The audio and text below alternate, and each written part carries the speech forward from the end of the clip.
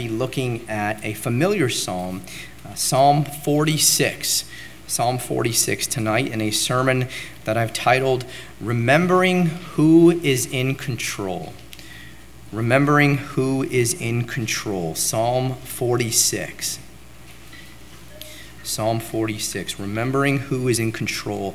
If there is one recurring message we receive from the Psalms, it is that our pain is real, but so is God's presence.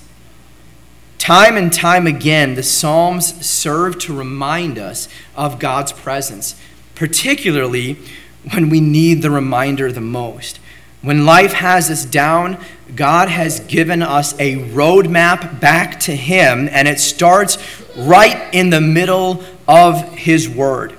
I don't know about you, but I have found it's such a comfort, specifically in the Psalms, because they often show me that whatever it is I am experiencing, it is nothing new. There's someone else who has already been where I am, who has already experienced everything that I'm experiencing and has felt exactly what I'm feeling. There's truly nothing new under the sun. And thankfully, God has given us a record of all of the hardships of man and compiled them in a single volume. And it just happens to be almost dead center in our Bibles. If you take your Bible and just divide it in half, 9 times out of 10, depending on how big your concordance is at the back of your Bible, you're probably going to open it up to the Psalms. And that's so awesome as you think about how God has just filled these Psalms with things that are so practical, things that help us in day-to-day life, all here so that we can find the comfort and find that roadmap back to God when we're in the middle of hardships. There have been countless times where I've done this, where in the middle of something I'm going through, randomly I'll just open up my Bible and I start reading. And 9 times out of 10, it happens to be in the Psalms, and I find something that's directly applicable to what it is I'm going through. Let the words sink into your heart and mind. Allow them to show you the reality of everything that you're going through, and listen as they direct you into the pathway to find the healing that you need. God doesn't want us to be discouraged and disappointed every single day. He desires that we learn from our mistakes, but that we build our confidence in Him. So let the Psalms remind you of God's power. Let them remind you of God's presence. Even though life is going to be difficult and you may not understand why circumstances have come up that you are presently in, let these words remind you that even in the craziness, God is still in control. There is peace offered to those who let the words of God penetrate your heart and sink into the deep recesses of your soul. Feast on the Psalms. Allow them to be the source of comfort they have been for so many other weary and tired souls. Our journey through the Psalms, and I think I may do one more, brings us to Psalm 46 tonight. There are several very familiar verses from this psalm, one of which is displayed here behind me. Psalm 46, everyone's head just went up. That was pretty funny. Psalm 46, verse 10. Be still and know that I am God. Those verses, like Psalm 46 verse 1 or Psalm 46 verse 10, have often been imprinted in our minds. We recite them, we quote them to ourselves, especially when we're going through some difficult times. And it's encouraging that these verses would be familiar to us. But I think many of us don't always understand the context of the Psalms. Now, it is true that many of the Psalms we don't know the context for. Some scholars are speculating as to what they are. This psalm, and I will admit at the onset that it's not entirely guaranteed or believed that what I'm going to share with you is the necessary context. I believe it is, but there's a possibility it may not be. But I'm going to be approaching it as if the context is known, and I will explain to you what that context is. I believe Psalm 46 was written somewhere around 701 BC when the king of Assyria, a man by the name of Sennacherib, sought to come against Jerusalem. Assyria at that point they were the world power. They were the empire that was ruling everything, and they were steamrolling every nation, every people group that stood in their path. Among the many empires that would rise and fall throughout history, Assyria was known to be one of the most ruthless. They would do anything in their drive to conquer, often showing no mercy at all along the way. These were during the days of the divided kingdom of the nation of Israel. And the northern kingdom of Israel had already been conquered. They had been carried away captives by Assyria. But now Sennacherib has come against Judah in the south, with the center of that nation being the capital city of Jerusalem. Hezekiah was the king of Judah in those days. And we're told that he was a godly man when he came to the throne. And for the most part, he did rule that nation well. The nation of Judah had certainly a very rough history, though. But Hezekiah was showing faithfulness to God, and he was bringing restoration back to a land that had suffered a great deal of unrest. We read about the record of Hezekiah in 2 Kings chapter 18, and I want you to listen to what we're told in verses 3 through 7 as we set the context for what I believe to be Psalm 46. 2 Kings chapter 18, verses 3 through 7, the Bible says, speaking of Hezekiah, "And he did that which was right in the sight of the Lord, according to all that David his father did. He removed the high places and brake the images and cut down the groves and brake in pieces the brazen serpent that Moses had made. For unto those days the children of Israel did burn incense to it. And he called it Nehushtan. He trusted in the Lord God of Israel, so that after him was none like him among all the kings of Judah, nor any that were before him. For he clave to the Lord and departed not from following him, but kept his commandments, which the Lord commanded Moses. And the Lord was with him, and he prospered whithersoever he went forth, and he rebelled against the king of Assyria and served him not." Clearly, Hezekiah was unlike any other king that Assyria had come up against. But soon, the Assyrian army would march up to Jerusalem, and they would compass the city. They had it completely surrounded. And the Assyrians did everything they could to strike fear into the hearts of the Jews that were there in Jerusalem. And we're told, in fact, what they said in 2 Kings 18, verses 29 to 31. As they're outside the walls of Jerusalem, they're shouting threats and mocking and ridicule to the people that are within the walls. And notice what they say. They say, "Thus saith the king," this is their king, the Assyrian king, "Let not Hezekiah deceive you, for he shall not be able to deliver you out of his hand. Neither let Hezekiah make you trust in the Lord, saying, The Lord will surely deliver us, and this city shall not be delivered into the hand of the king of Assyria.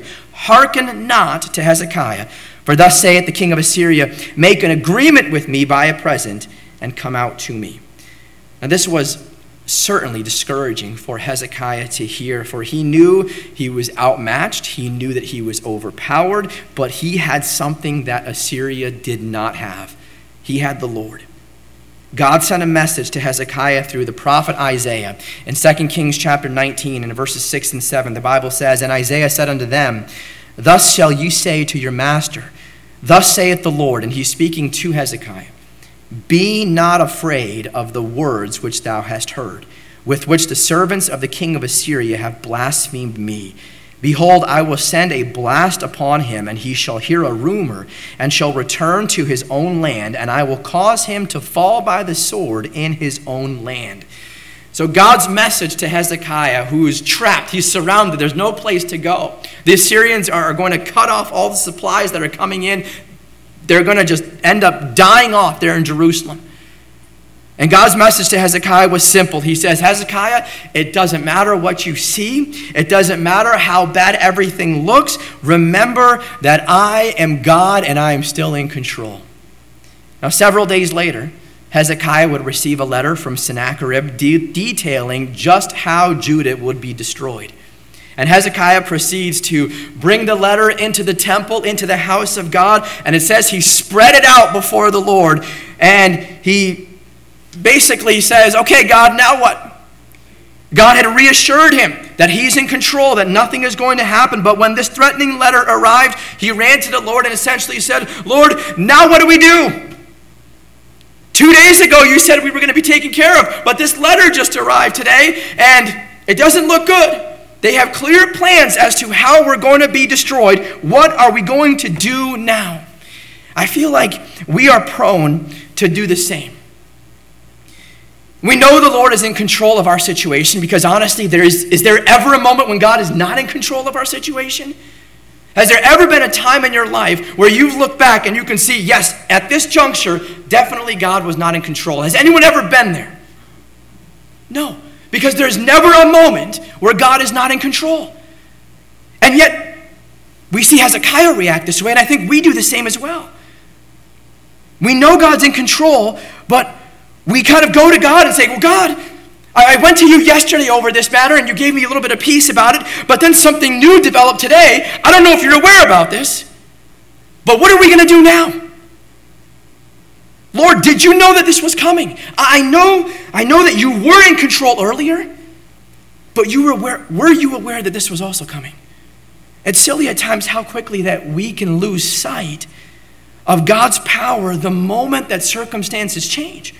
One moment we're fully trusting that God is in control. We're peaceful, we're settled, we're still, as it says right here behind me. And then the next moment, it's like we think he's all of a sudden no longer capable. Almost as if someone has knocked him off his throne, and now we're scrambling to figure out, well, what do I do now? Whatever confidence we had when God was in control, at least that's what we feel like, has now crumbled, and now we're stressed wondering how this new situation is going to be resolved, because what was a small problem yesterday is now a massive problem today. And Hezekiah did the right thing in this instance by running straight to the Lord in prayer. And listen to how he closes his prayer in 2 Kings chapter 19 and verse 18. So there's more to the prayer, but this is just the closing of his prayer. He says, "Now therefore, O Lord our God, I beseech thee, save thou us out of his hand, that all the kingdoms of the earth may know that thou art the Lord God, even thou only." He didn't know what was going to happen, but he trusted enough to leave everything up to God. Hezekiah leaves the temple, goes back to his palace, essentially waits for something to happen. He knows that the Assyrians are set to attack in the morning. They've given him those details.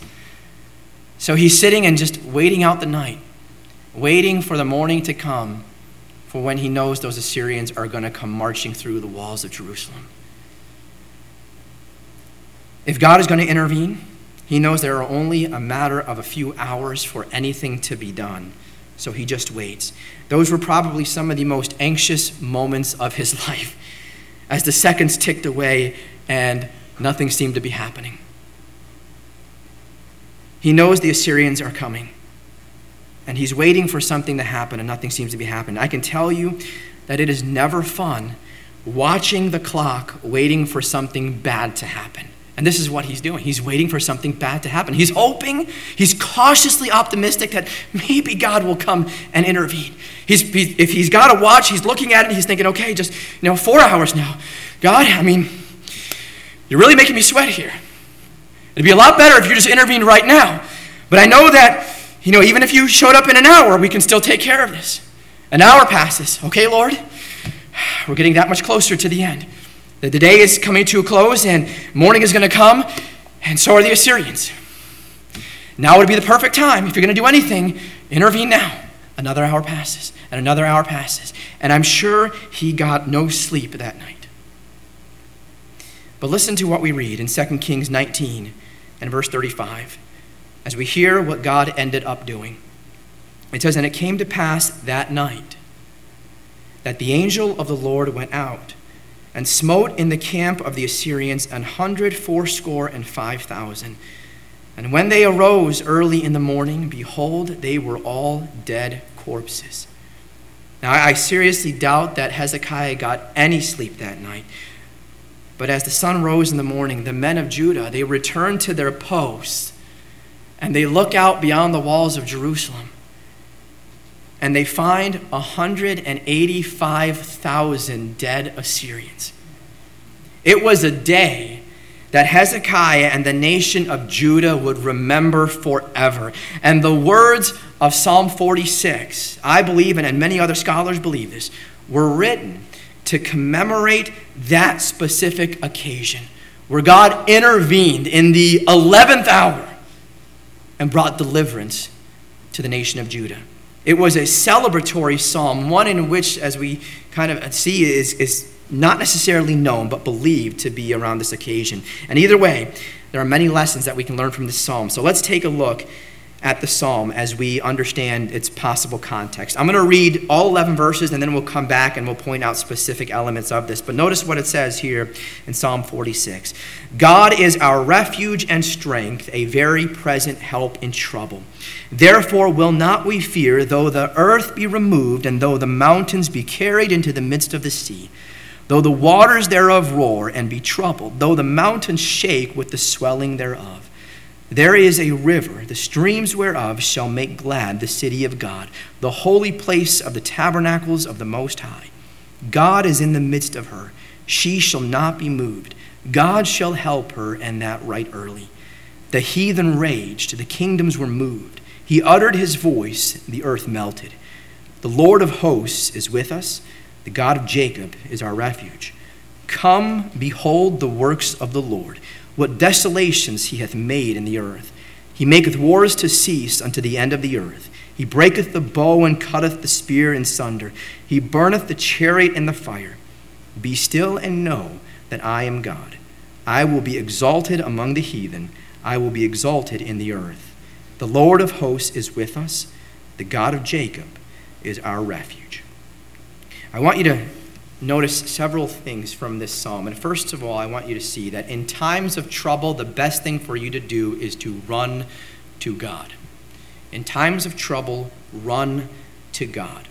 The psalm begins by saying, God is our refuge and strength, a very present help in trouble. When Hezekiah was troubled, as that letter came from Sennacherib, several days after the prophet Isaiah, and God spoke to him and said, it's all taken care of. He runs into the temple. He spreads the letter before the Lord and says, Lord, what are we going to do? I know you're in control. And he gives the situation up to him. Even though Hezekiah was stressed, he knew that he could find a refuge in God's presence. We read in Psalm 18, verse 2, it says, the Lord is my rock and my fortress and my deliverer, my God, my strength, in whom I will trust, my buckler and the horn of my salvation and my high tower. The same thought is referenced in Deuteronomy 33, verse 27. The eternal God is thy refuge, and underneath are the everlasting arms. At a low point in my life, I was reminded of this verse, Deuteronomy 33, 27. The eternal God is thy refuge, and underneath are the everlasting arms. I was reminded of this verse by the one that God ordained to be my helpmeet. And even though it was a truth that I already knew, at that moment I had lost sight of it. Many of us learn this truth, that God is a refuge. We learn this best through personal experience. And those experiences are generally more trying than they are comforting. As humans, we tend to rely on our own resources at the first sign of trouble, doing everything in our own power to try and fix the situation. When we've exhausted all of our strength, then we might call a friend for help, and as much as they may be willing to help, they often cannot offer us everything that we need. Sometimes they may even make the problem worse, even though they're not trying that. No matter who we may go to, the only true help is going to come from God. We have a hymn in our hymn book, A Mighty Fortress is Our God. That was written by Martin Luther and is based off of this psalm, Psalm 46.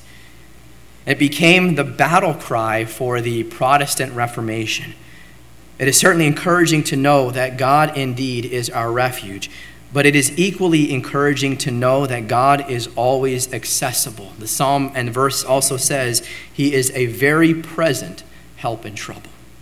Could you imagine if God had office hours? Imagine if we could only approach him at certain times. Only certain days out of the week, and even in those days, it wasn't even guaranteed that we catch him during one of his office hours. That would be the worst. He would not be a very present help in trouble, because trouble doesn't just show up when it's convenient. That's what makes it trouble. As it is, it's hard enough to deal with trouble because people run out on us when trouble arises. Now, thankfully, God is God at all times. God doesn't check out. He doesn't take vacations. God never goes on a coffee break. He never takes a nap. He is never preoccupied. He is a very present help in trouble. When life gets tough and everyone else forsakes us, you know what God does to his children? He pulls us closer to him. When God was giving Moses the command to leave Sinai, he reassured him in Exodus 33, verse 14. And he said, my presence shall go with thee, and I will give thee rest. This is exactly what God does for us.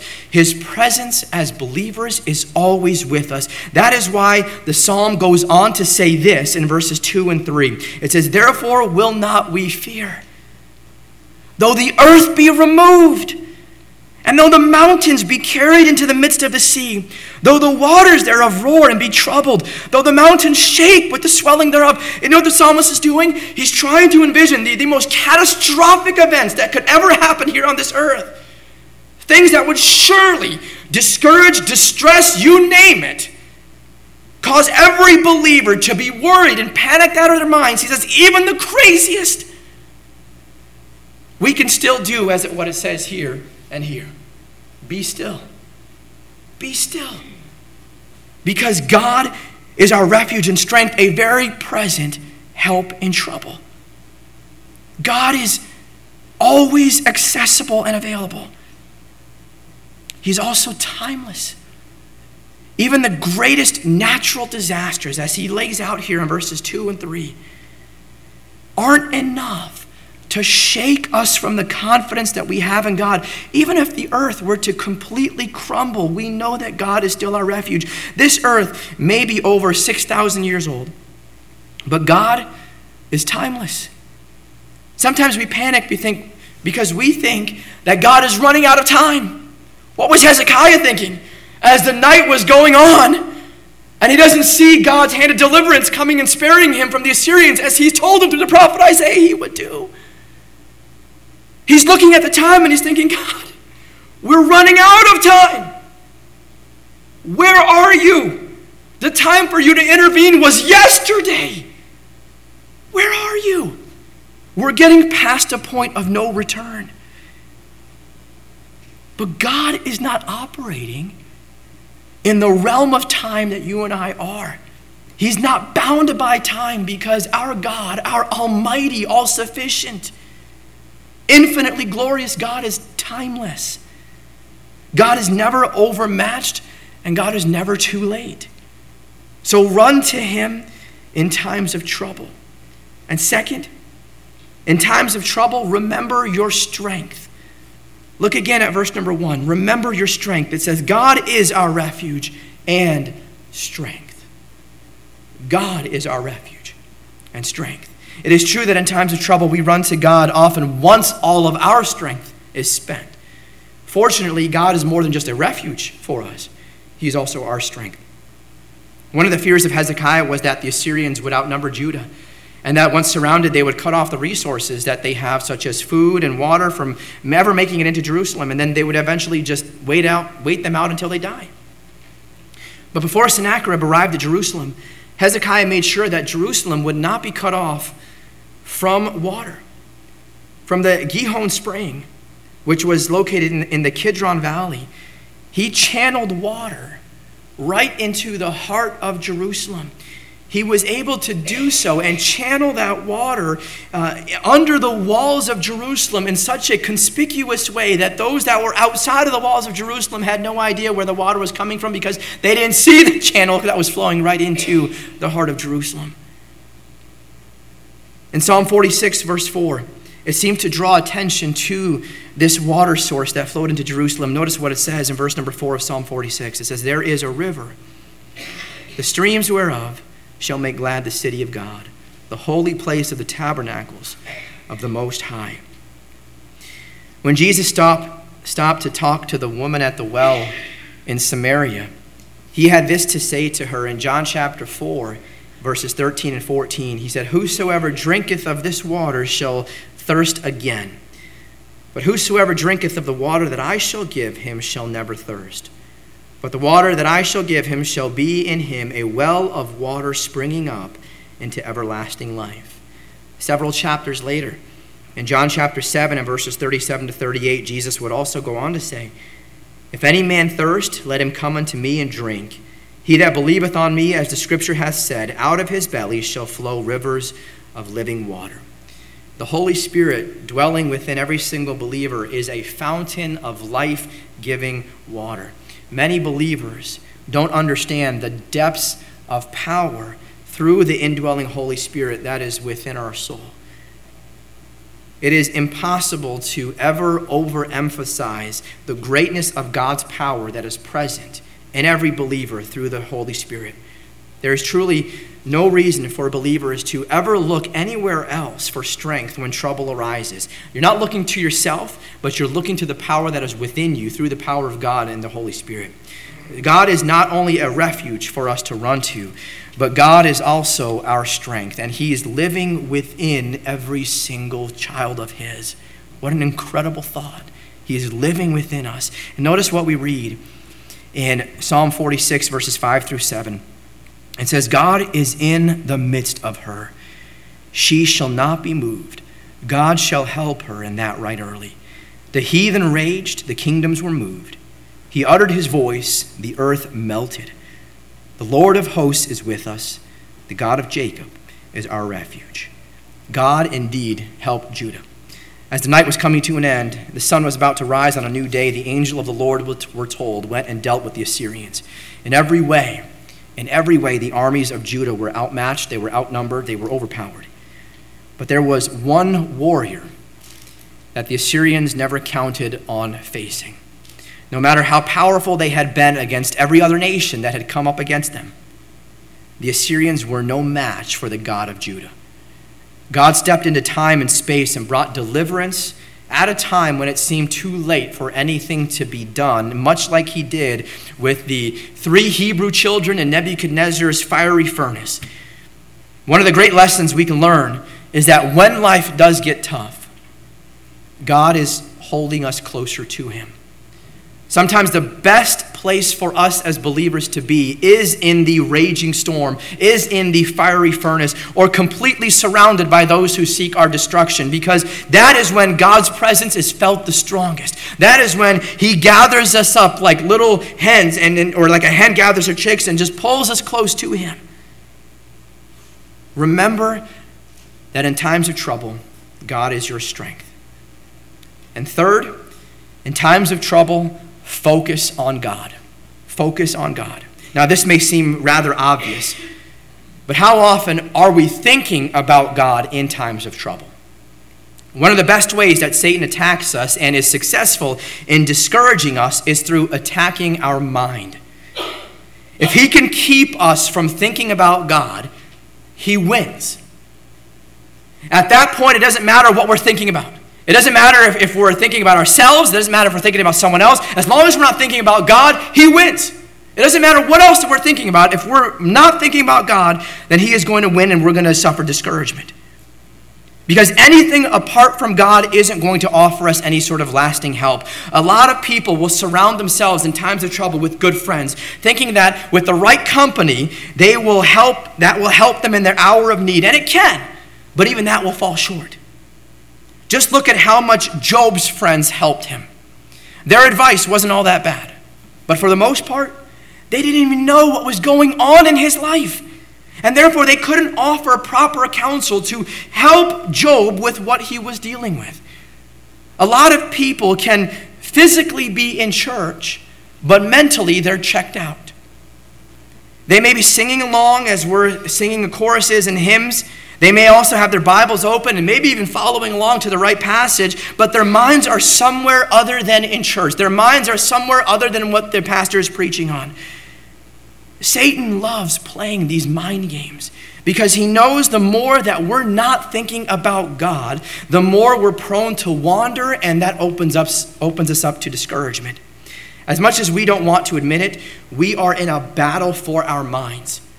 A mind that is not focused on God is one that is going to crumble and one that is going to be susceptible to attack and failure.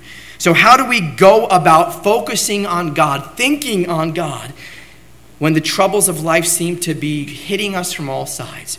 Well, first, remind yourself of what God has done. Remind yourself of what God has done. Look at verses 8 and 9. It says, "Come, behold the works of the Lord, what desolations he hath made in the earth. He maketh wars to cease unto the end of the earth. He breaketh the bow and cutteth the spear in sunder. He burneth the chariot in the fire." For some reason, people get this misconception of God that he is different during the days of Scripture compared to how he is today. Sure, God may have closed the mouths of those lions for Daniel. Sure, he may have spared those 3 Hebrew children from burning alive in the fire. Sure, he may have calmed the raging seas for those disciples that were in that boat. But things are different now, and so is God. Right? Right? Right? This is where you respond. No. No. He is not different now. He is not different at all. We think that because times are different, therefore God must be different. But God is the same yesterday, today, and also tomorrow. The same God who destroyed 185,000 Assyrians, the same God who parted the Red Sea so that the Israelites could pass through on not even muddy ground, but dry ground.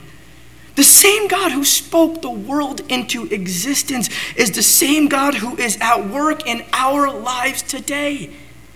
If you want to know what you can expect from God, how you can expect him to work in your life, just remind yourself of what he's already done. Your problems may be monumental to you, but believe me, the Bible is full of records of God's work that make your problems, which are mountain, look like tiny molehills.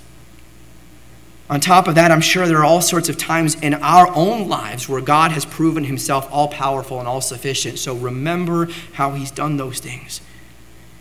Just look back on how God brought deliverance in your past and reassure yourself that God is as much in control today as he was back then. That is why God delivering the nation of Judah was so important for God's people. It would serve as a constant reminder. It was another mile marker. It was another highlight that they could go back to at some later date and say, hey, remember how in the 11th hour when we thought it was all over for us, God intervened?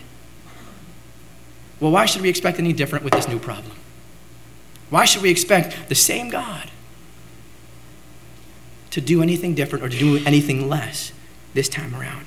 Satan may try and get you to think that God has forgotten about you or that he can't do the same for you that he did for someone else. Satan will try to get you to forget about how God has brought deliverance in your life in the past. He'll do everything he can to get you to live a meaningless and a lonely life. That is why it is so important to be reading your Bible, because even if you forget about what God has done for you personally in your life, reading about what God has done for others on the pages of Scripture will help you focus and to be thinking on God. And second, reclaim the words of God. Reclaim the words of God. Look at verses 10 and 11. It says, "Be still and know that I am God. I will be exalted among the heathen. I will be exalted in the earth. The Lord of hosts is with us. The God of Jacob is our refuge." Verse 10 is a very familiar verse to all of us, and the lesson is truly profound when you break down this little verse. Be still. You know what that means? That means stop talking. That means turn off your cell phone. That means stop commenting, stop arguing, stop questioning, stop complaining. It means listen up. Be still and know.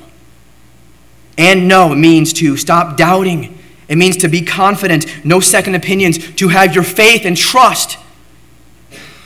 And it says, be still and know that I am God. What does that last phrase mean? It means that God is almighty. It means that God is in control, that God is love, that God is king, that God is our hope. He is our rock. He is our fortress. He is ever present. He is a help in times of trouble. He is our Father. He is our shepherd. He will lead us, nourish us, protect us, and restore us. And the list goes on and on and on and on of how great our God is. And all of that is summed up in the words, be still and know that I am God. But we're not always still, are we? Sometimes there's a circus that is running through our minds. And we couldn't hear God if he were yelling at us. Sometimes we're too busy doing everything else but listening. And this is why God is our refuge as much as mentioned in verse number 11, because a refuge is a place where we can run to settle our minds and to focus on God.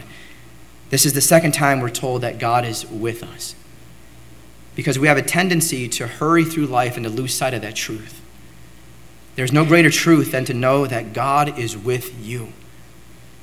To some of you, that may seem like a rather simple statement, almost as if there needs to be something more added to that. Is that enough? Is it enough that God is with us? In times of trouble, is it enough for us to just know that God is with me? Some of us would like to also know, what is God's plan for this? God, I'm excited. I'm thrilled that you're with me. But how are we getting out of this? What's your plan? How is he going to help me with what I'm dealing with? Lord, I need to know how and when everything is going to be better before I can be still. Don't get me wrong, I'm thrilled that you're here. But just give me a little glimpse into your grand plan so I can really be still. It's interesting how short-term our memories can be. We're so quick to forget the basics of God. We're so quick to forget what it means that God is all-powerful, all-knowing, all-sufficient. We allow the uncertainty of our circumstances to dominate our focus, and before we know it, we've lost focus on God and forgotten just how capable he really is. We forget that all we need to know is that he is with us, without needing to know how he's going to deliver us and even when that deliverance is going to come. Some of us lose track of that thought so quickly that we start scrambling for a plan B. Lord, I know that you're here, but do you have reinforcements coming? Is there someone else that we can call on to make sure that this plan really does get settled? This psalm is intended to reassure us that God is stronger than every army that will ever come against us, every problem that will ever come before us. If God can speak the world into existence, he is more than enough for us. And believe me, in times of trouble, the everlasting Lord with us provides us all the reassurance we need to be still. God is sufficient because God is always in control. As we sing, he's got the whole world in his hands. In fact, he's got everything in his hands. And more than that, God loves you more than what you could ever express in words, so much so that he sent his only begotten Son to die for each of us. Would God do all of that for you to allow you to also suffer in times of trouble? God has done all that for you, not to abandon you when the troubles of life come, but to let you know that he is there for you whenever you need him. He is literally waiting with open arms to receive us in all our troubles and to bring us peace and find that he is all we will ever need. So as you go through life, remember who is in control. Would you bow with me in prayer? Heavenly Father, thank you, Lord, that your word is so clear and so encouraging. Thank you, Lord, for the reminder that you are in control, that you are there to help us, Lord, even in the times of our greatest need. Thank you for loving us. Thank you for being the great God that we need you to be in all of our circumstances. As we, Lord, prepare for communion, I pray that you would prepare each heart, as that we would come before you, Lord, in the right frame of mind, understanding what we're partaking in and the beautiful symbol this is for what your Son has done for us. In Christ's name we pray. Amen.